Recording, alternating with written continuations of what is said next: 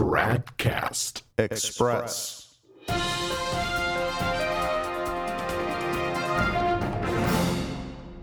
Tradcast Express, it's Thursday, February 15th, 2018. Consult your conscience and see if adultery is right for you. That is the basic message given by the Archlayman of Chicago, Mr. Blaise Cupich, at this year's von Hugel lecture at the University of Cambridge in the United Kingdom. Speaking on February 9th, Cupich argued that France's so-called apostolic exhortation Amoris Laetitia forces a paradigm shift in Catholic practice and is therefore revolutionary. Well, that's actually quite true, but of course Cupich is not condemning that, he is gung-ho about it.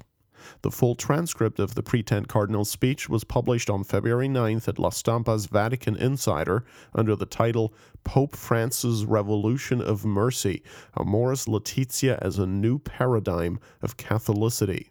The whole thing is riddled with so many errors, heresies, and even blasphemy that we can't cover all of it in this little podcast here, but let me at least touch on some of the highlights.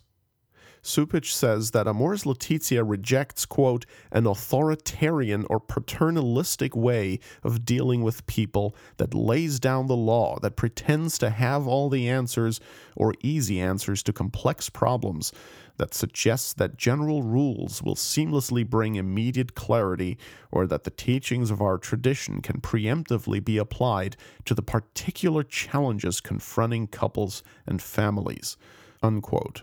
In other words, human situations are way more complex than God ever envisioned, who obviously didn't have the 21st century in mind when he ignorantly and bigotedly decreed, "Thou shalt not commit adultery."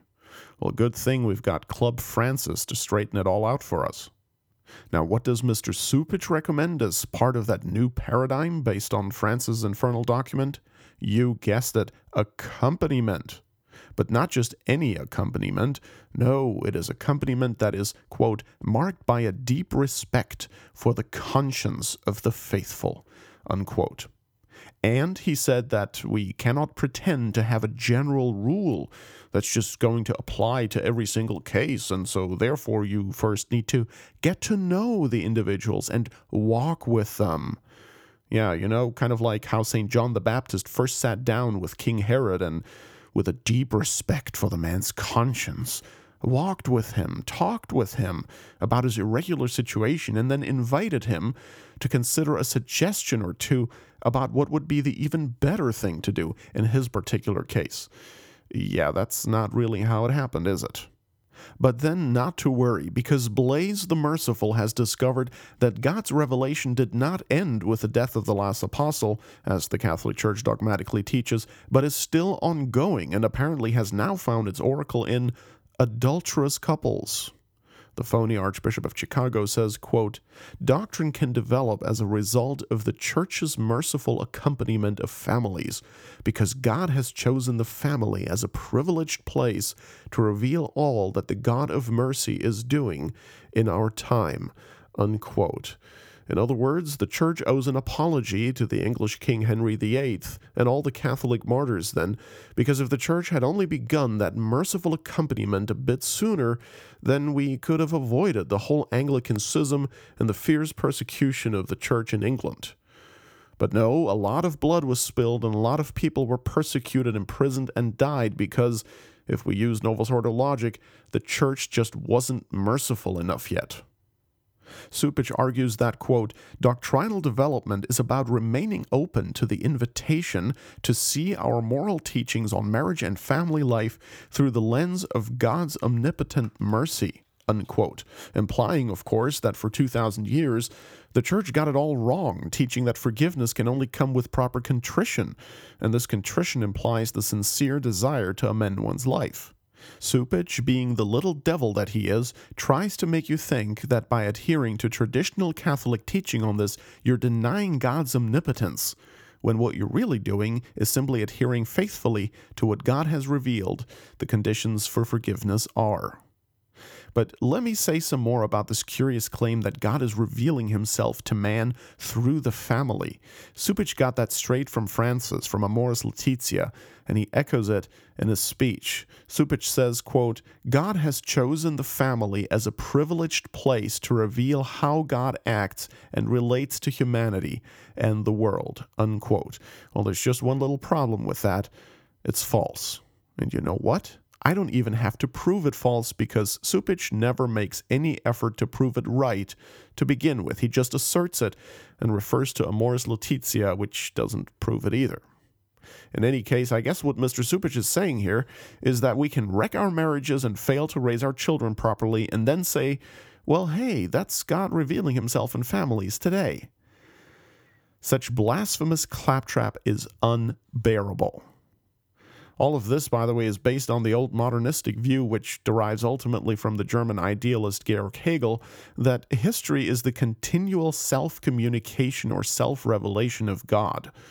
In his 1950 landmark encyclical against resurgent modernism, Humani Generis, Pope Pius XII denounced, quote, "a certain historicism which, attributing value only to the events of man's life, overthrows the foundation of all truth and absolute law both on the level of philosophical speculations and especially to Christian dogmas," unquote. Now that's a real pope speaking. Back to Supich. Yes, there's more, lots more. He elaborates on his idea about conscience, a very distorted version of which is the golden calf of our times. Our modernist would-be cardinal says the following about the discernment of married couples and families, quote, "Their decisions of conscience represent God's personal guidance for the particularities of their lives.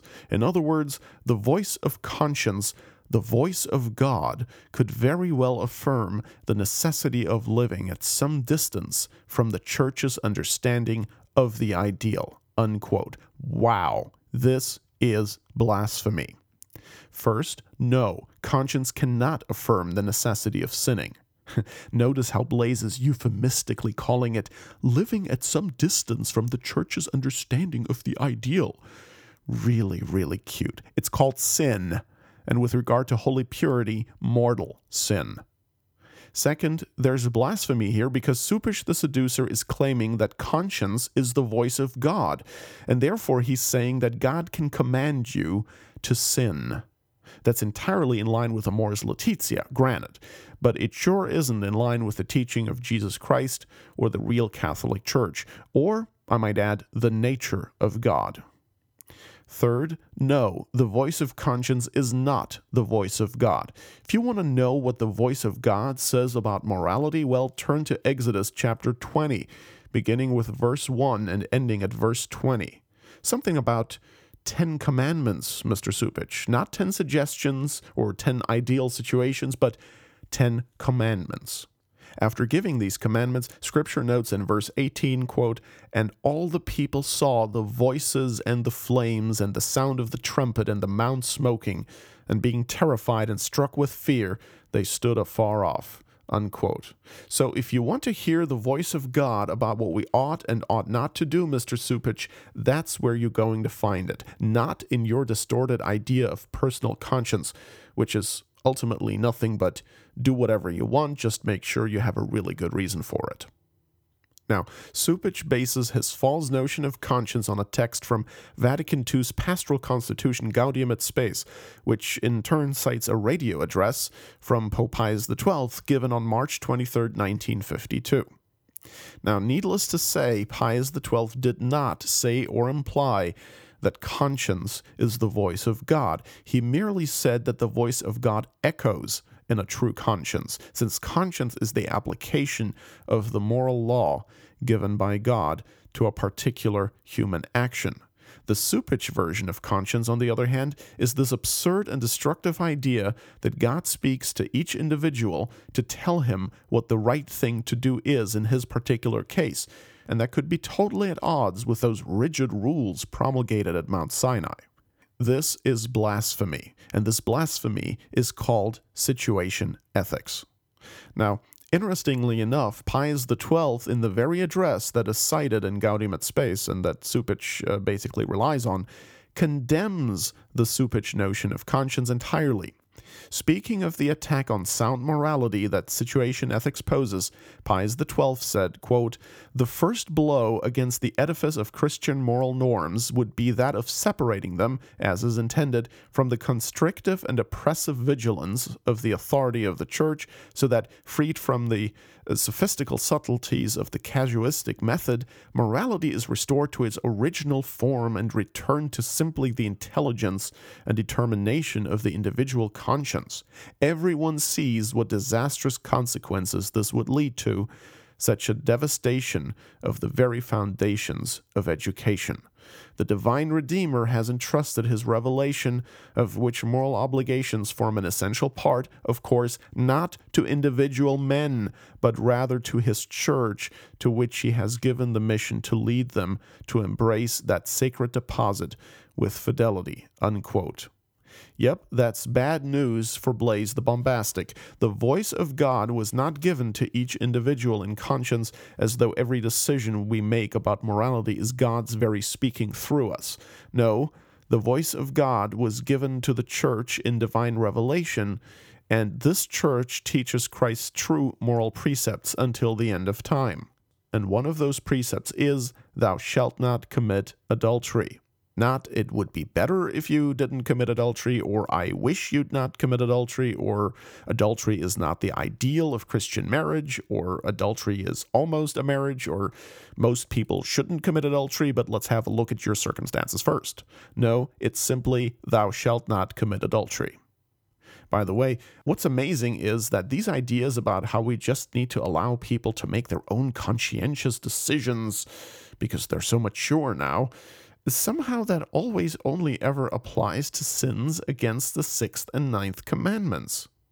But what's good for the goose is good for the gander. If you can invoke personal conscience regarding fornication or adultery, why not also for, murder or rape, detraction, calumny, blasphemy, and especially the politically correct Francis sins like failure to recycle, or using too much air conditioning, marginalizing the vulnerable, not opening your door to the migrant. Don't you hate logic? All right, folks, enough of this. We need to wrap it up here. Supich spends a lot of time here in this speech talking about how there is so much complexity in family life, and there are so many singular circumstances now that weren't there before. Well, that may all be true, but it's ultimately irrelevant because it still cannot justify evil acts. Adultery and fornication and the unnatural kind are evil in themselves. There is not a single circumstance in the world that could justify them. If you could convert the entire world in an instant and ensure that all people would go to heaven if only you committed a single sin, doesn't even matter which sin, you would not be allowed to do it. All the circumstances in the world cannot make an intrinsically evil act a good act. Let me close with a word of warning to Mr. Supich. You keep preaching this false gospel, sir, and when the Lord calls you to judgment, you will find yourself in very complex, concrete circumstances. Tradcast Express is a production of Novus Ordo Watch. Check us out at tradcast.org, and if you like what we're doing, please consider making a tax-deductible contribution at novusordowatch.org/donate.